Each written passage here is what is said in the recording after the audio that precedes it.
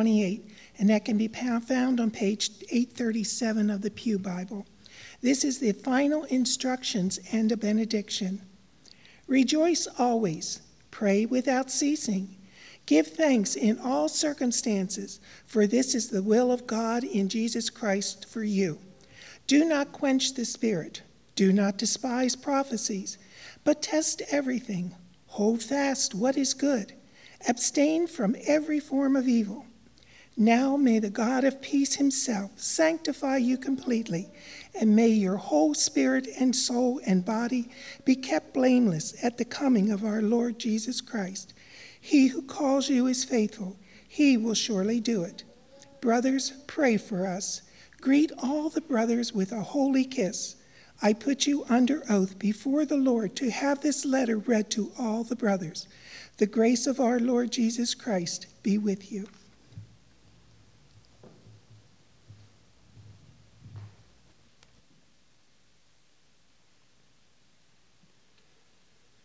This morning, we're going to look at the topic of praying on purpose. And to do that, no better place to start than in the Gospels with Jesus' instructions on prayer. We're going to hear this passage from Matthew chapter 6, starting with verse 1. Jesus told the disciples, "Beware of practicing your piety before others in order to be seen by them, for then you have no reward from your Father in heaven. So whenever you give alms, do not sound a trumpet before you as the hypocrites do in the synagogues and in the streets, so that they may be praised by others. Truly I tell you, they have received their reward. But when you give alms, do not let your left hand know what your right hand is doing, so that your alms may be done in secret, and your Father who sees in secret will reward you. And whenever you pray, do not be like the hypocrites, for they love to stand and pray in the synagogues and at the street corners, so that they may be seen by others. Truly, I tell you, they have received their reward. But whenever you pray, go into your room and shut the door and pray to your Father who is in secret, and your Father who sees in secret will reward you. When you are praying, do not heap up empty phrases as the Gentiles do, for they think that they will be heard because of their many words. Do not be like them, for your Father knows what you need before you even ask him. Pray then in this way: Our Father in heaven, hallowed be your name. Your kingdom come, your will be done, on earth as it is in heaven. Give us this day our daily bread, and forgive us our debts, as we also have forgiven our debtors. And do not bring us to the time of trial, but rescue us from the evil one. For if you forgive others their trespasses, your heavenly Father will also forgive you. But if you do not forgive others, neither will your Father forgive your trespasses. And whenever you fast, do not look dismal like the hypocrites, for they disfigure their faces so as to show others that they are fasting. Truly I tell you, they have received their reward. But when you fast, put oil on your head and wash your face, so that your fasting may not be seen by others, by your Father, but by your Father who is in secret. And your Father who sees in secret will reward you." This is the word of God for us, the people of God. Thanks be to God. Let's pray together. Come, Holy Spirit, as we lift our hearts in prayer to you, as we receive these words and ponder them, may you speak to us today.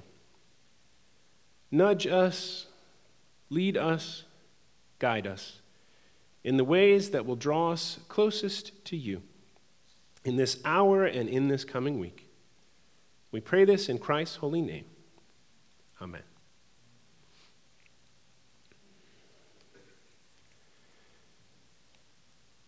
So I was thinking back to the start of vacation last summer. We were up in the Finger Lakes and had a lakefront cottage, and there were some kayaks that came along with the house. And on the very first morning, we all wanted to go for a kayak ride. We counted up the number of kayakers and the number of kayaks, and we were one short. But I had a brilliant idea. See, the single-person kayak was rated for 275 pounds.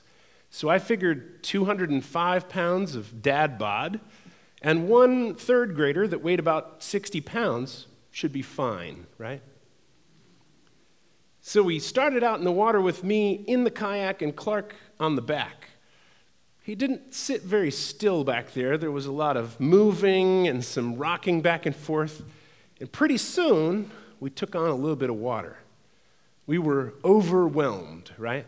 And the water peaked in one side of the kayak, and then we rode a little bit lower. And then we rocked the other way, and some water came in that side, and we rode a little bit lower again. And then finally, we rocked enough that we just totally filled with water. The kayak went down, and we were dragging it back to shore, swimming in our life vests. Do you know that feeling of being overwhelmed? It starts with just a little bit at first, right? Just a few drops over the side of the boat, and pretty soon, you're going down. You know that feeling of being overwhelmed by life's challenges? Where it's just a little insecurity, or one obstacle, or one illness. When something comes at us that we weren't quite expecting. Or maybe it isn't even one big thing, but a bunch of little things. Multiple overwhelmings happening at the same time. That's when we're at our most vulnerable.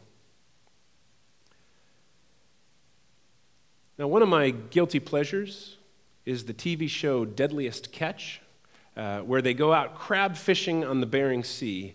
And basically, every episode's exactly the same. I've seen hundreds of them now. They go out and they fight the waves, they bring the crabs back, and all is well. They're a bunch of salty old fishermen, so it was tough to find a clip for church here, but I did find one that we can show for about 45 seconds. But I've noticed there's only one time that these guys get scared, when they talk about a rogue wave. So hopefully we have sound now. We're going to give it a try. Let's see if we don't have sound. Let's see if we can watch a clip. If we don't have sound, we'll move on, but let's see what we've got.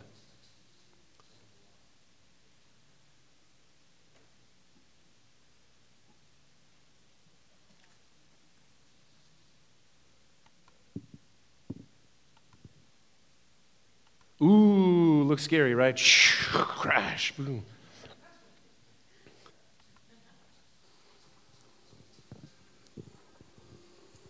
Nope, that's okay. So imagine that it sounds really scary. You probably can still see the visual here when these waves come in. And the captain starts shouting, "Get down, get down!" And boom, right about here.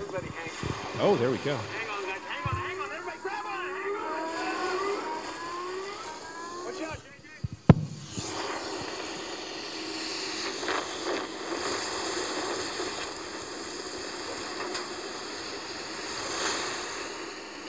Captain starts screaming, man. It's time to start hanging on to something and get ready to hold your breath. The weather's definitely slowing us down. Let's just hope it doesn't shut us down. That salty old fisherman said, when you hear the captain screaming, it's time to start holding on to something. The only thing that scares these salty old guys is a rogue wave like that one. On a beautiful day, a wave coming in from the wrong direction from the side of the boat scares them. It's not the rough seas that are out in front of the boat that they worry about. Those they can deal with. It's the one that comes at the wrong time in an unexpected way. Well, isn't it like that in life, too? And yet the story we imagined with the kids is of Jesus and his disciples fishing on the Sea of Galilee, out in the middle of a storm, and Jesus is asleep on the boat. The disciples are terrified, scared for their very lives, and there's Jesus. Not a care, not a worry. The Bible says the waves were bashing the side of their fishing boat until they were almost overwhelmed. And yet Jesus is calm and unworried. And so we get to this later passage in Matthew when the disciples ask Jesus, "Teach us how to pray, Lord." Actually, I think that question's pretty remarkable. Because remember, these are all a bunch of Jewish guys. They've been to synagogue regularly their whole lives. The disciples already say their prayers. They already know the books of the Psalms. They already know the Shema. And yet they say to Jesus, "Teach us how to pray." And I wonder what was different about the quality of Jesus' prayers.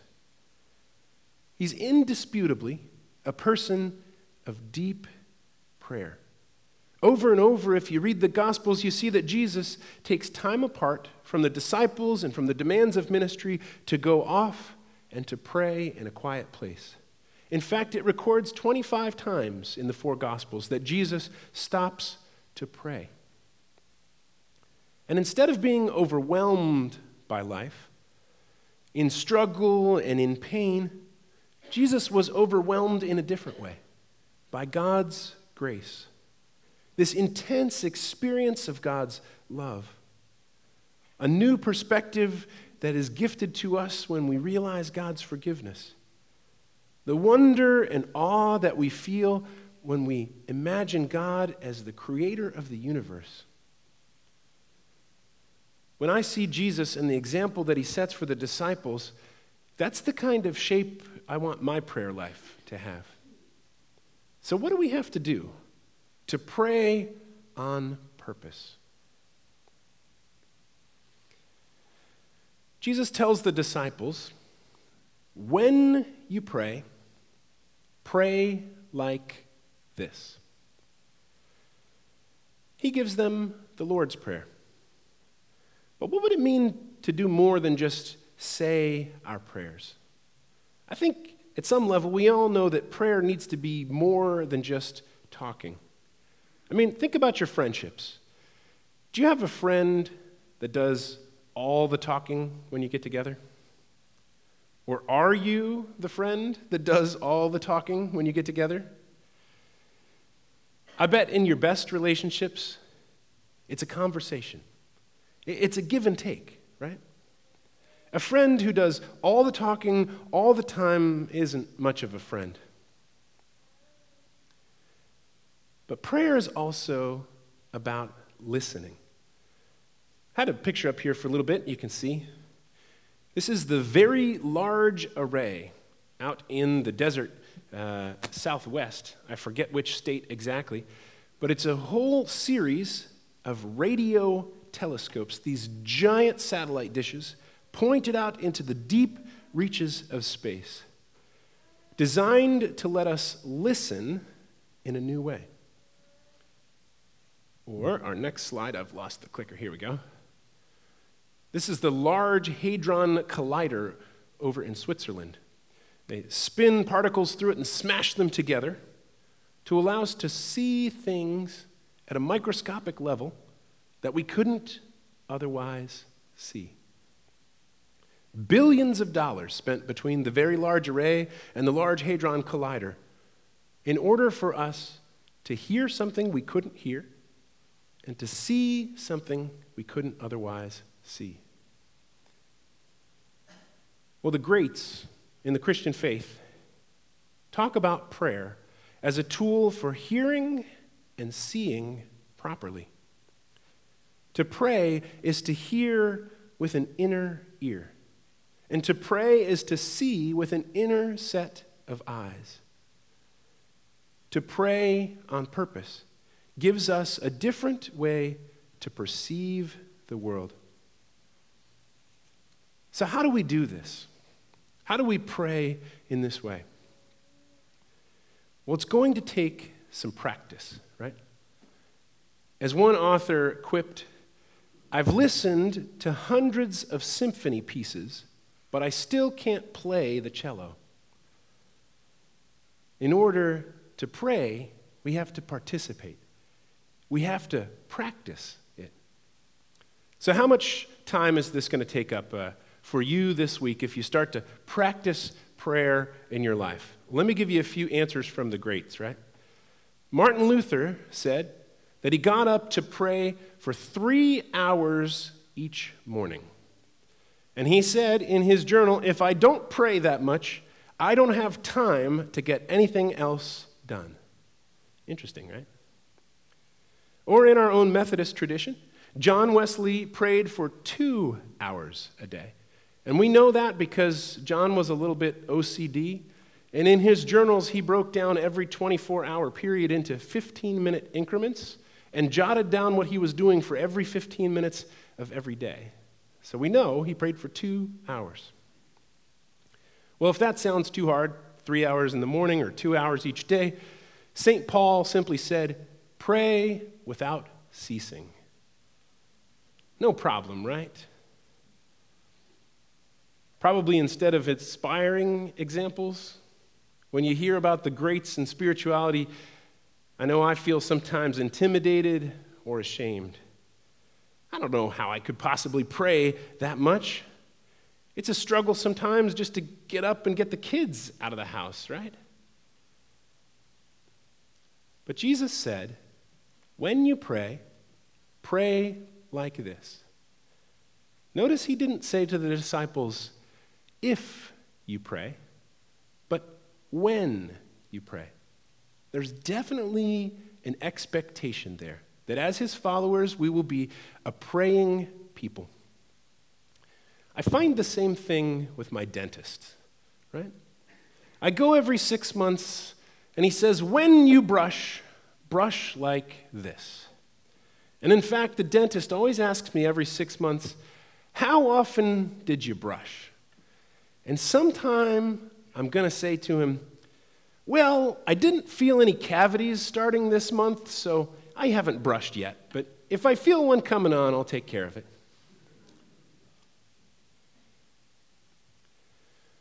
But prayer needs to be a regular practice, doesn't it? Whether we want to or not, I get up and brush my teeth in the morning and again before I go to bed at night.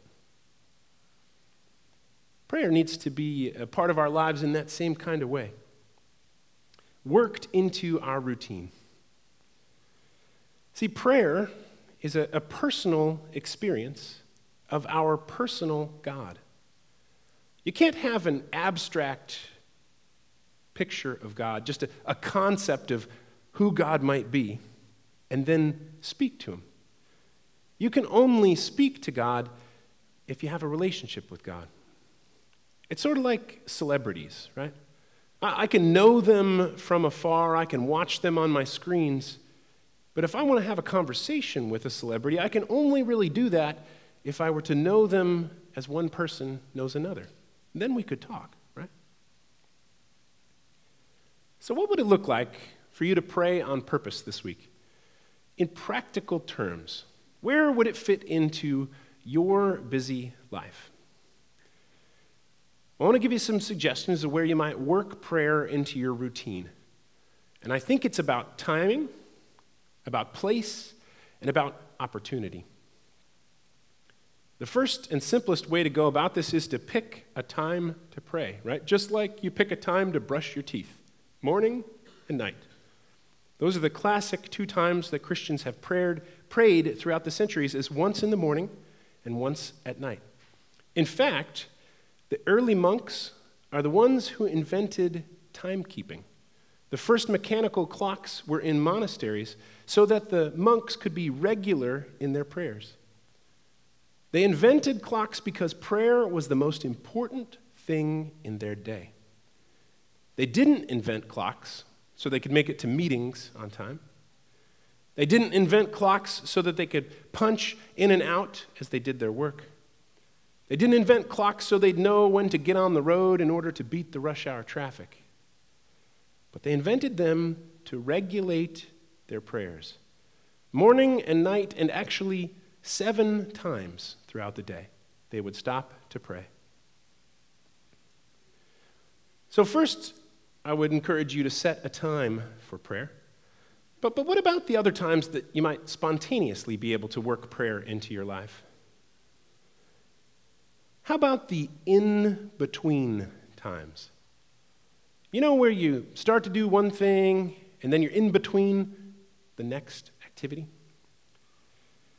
The in-between times in our lives are usually the anxious times. When you find yourself waiting on hold, or waiting in line, or stuck in traffic. And have you noticed in the modern world that we tend to self-soothe at these in-between times? Those are the moments when we pull out a screen, right? And you can spend just a few minutes playing Candy Crush and beating level 279 or whichever one you're on. But what about this week? If you find yourself at one of those in-between times when you want to reach for a device, what if you thought to yourself, this could be a time for prayer? What if you offer God your thoughts when you're in line at the grocery store? What about when you get stuck on the South Bridge trying to get back from the West Shore, right? What about when you're on an exercise machine? I hate that thing, but it's a pretty good chance to pray, right? But I've noticed, at my gym at least, there's a screen, a big screen on the far wall showing ads. There's a little screen on my machine that I can pick the channel of. And then I usually have my cell phone out so I can stream something from YouTube with some earphones plugged in. So I've got 3 different screens going on. But what would it mean to turn those off for a minute? Because I think in our modern world, if we're going to make time for prayer, you and I are probably going to have to intentionally unplug in some way. Turn off the screen, silence the phone, take out the earbuds. In fact, we're getting ready for our week at Sky Lake coming up later this summer, and we're sending out the letter to campers in the next week. And one of the big lines in there that's bolded says, "Please do not bring any electronics or cell phones or video game systems with you to camp." And every time we send out that letter, we get at least one phone call from a parent that says, "Are you sure little Johnny really needs to bring his device to camp?" But we know that even in the Christian camping setting, it's hard to experience God without some quiet space.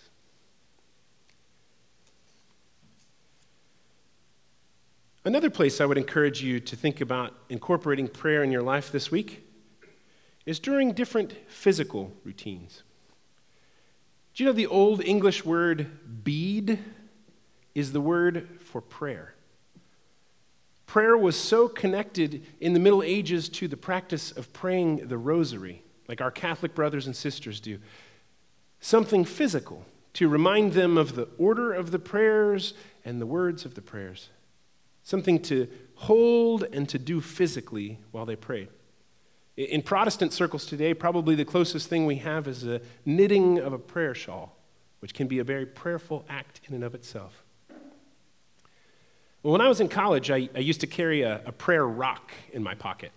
It was just a little smooth stone, and it had a cross etched into it that I could kind of feel with the top of my thumb. And whenever I'd reach in my pockets and jingle my keys, I'd feel the prayer rock there. And it was a physical reminder as I walked around campus to stick my hands in my pocket and to take some time for prayer. And I had that prayer rock in my pocket for almost a year until I was at summer camp and was walking across a parking lot with a whole group of little kids. And about half the kids had already crossed from one side to the other, and we had split apart a little bit, which is not a very smart thing to do. And I was with the later group of kids, and a guy in a big Camaro came zooming through the parking lot and tromped on the gas and went right between the front half of our group and the back half. Thank God he didn't hit any of my kids, but I pulled that prayer rock out of my pocket and I was ready to launch that sucker at his back window. And I thought, maybe that's not the reason that's in my pocket, right? Well, you could stick a rock in your pocket this week if you want. But what about something else that you already carry around with you? And here's a few examples. What if you thought of your keys as a prayer object? What if every time you need to open a door or start a vehicle, you'd be reminded subtly to pray this week?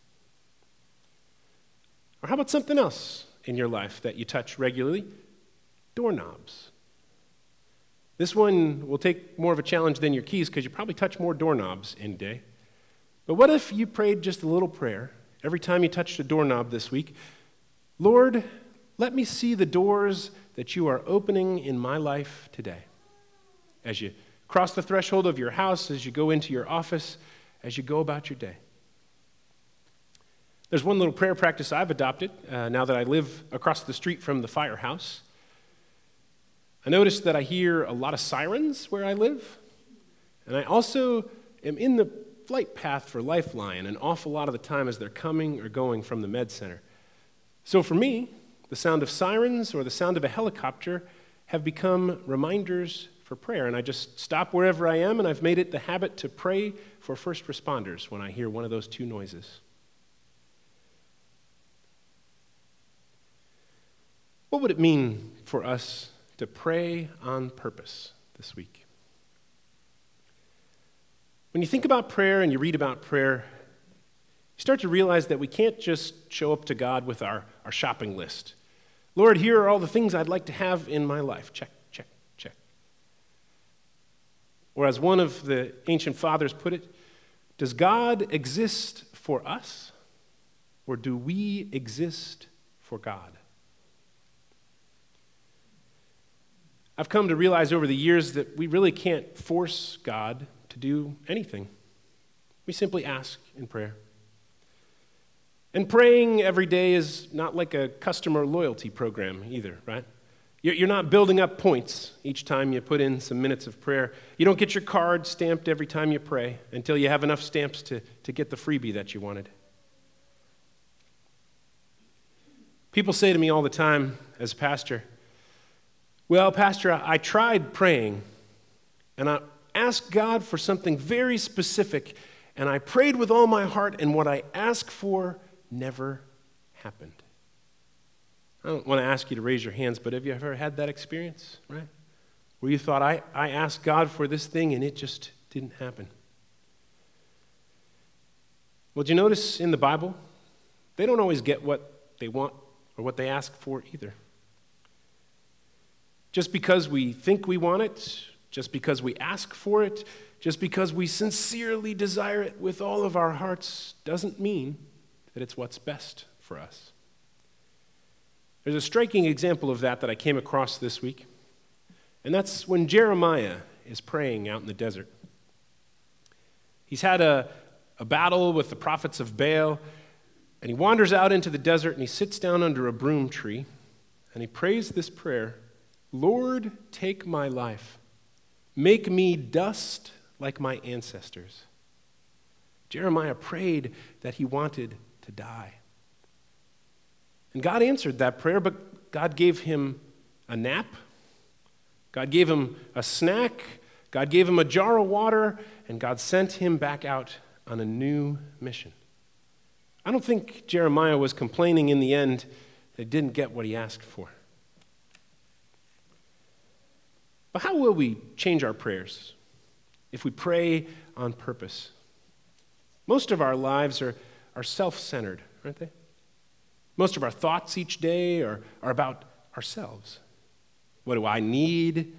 What do I want? How do I look today? What am I going to eat for lunch after the preacher gets done talking up there, right?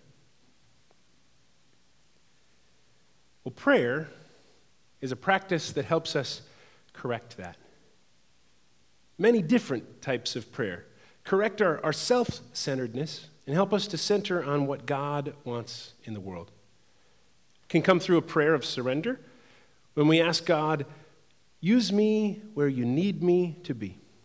When we pray to God and say, direct my path, we are surrendering our own will to God's will. It can come in the form of prayers of intercession, which we do here every Sunday, right? When we recognize the problems of others in our lives and in our world, and we pray for God's blessing and God's healing for them. We can get over our self-centeredness with prayers of thanksgiving.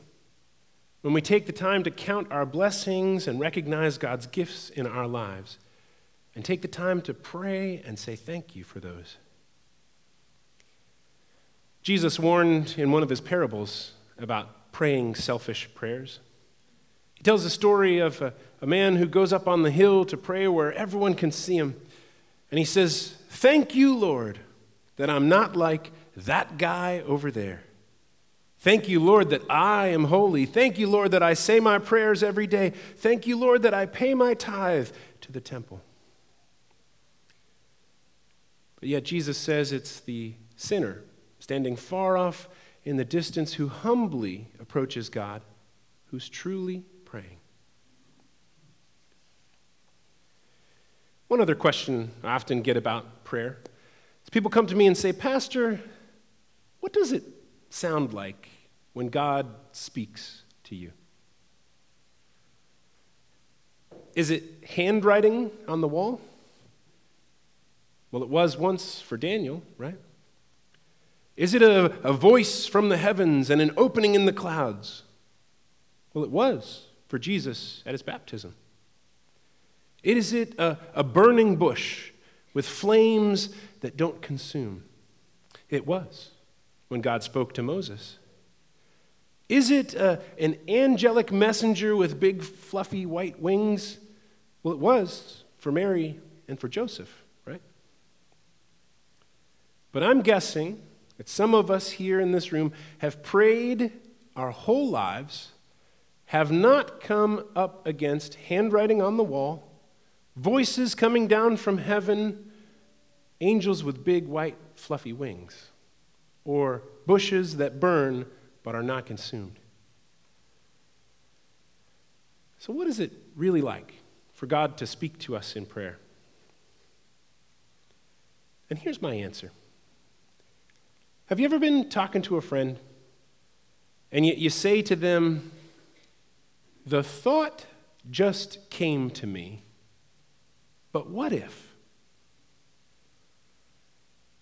Now, a lot of times we think about our brains, our minds, our thoughts as completely under our control, right? I was thinking. But how often do you find a new insight or a revelation where you would describe it as, "The thought came to me"? What if there's room in that for God to speak to us? What if in prayer there's room for God to shape our thoughts before we even think them? That would be subtle, but that would be powerful. Those times in prayer when you think about someone you hadn't already been thinking about. Or a time in prayer when you change your mind about something or someone. When you have a new insight about a problem that you couldn't figure out the solution for before. Or that moment when you discover something new about yourself that you didn't already know. Well, I believe that all of these can be God's Spirit leading us if we are prayerfully and carefully seeking God out in our lives. As one author puts it, prayer is expressive and impressive. Prayer is a chance for us to give voice to our thoughts and our longings as we talk to God. But it's also impressive, the chance for God to shape our hearts and our minds. What would it look like if we pray on purpose this week? I want to give you one last image. Oh, we forgot the Robert Frost quote. That's okay. We'll throw it in another sermon another time. But what if prayer has its effect slowly over time? What if prayer is like a raindrop?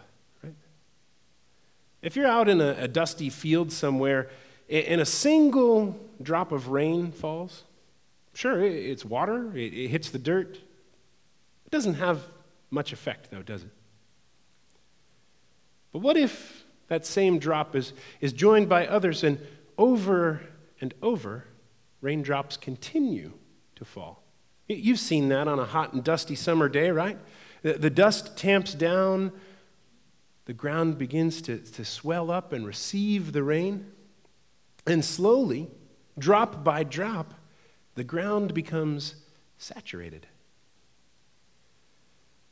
Well, what if you and I were to pray on purpose? Not just once, but over time. Like Jesus, may you and I pray on purpose.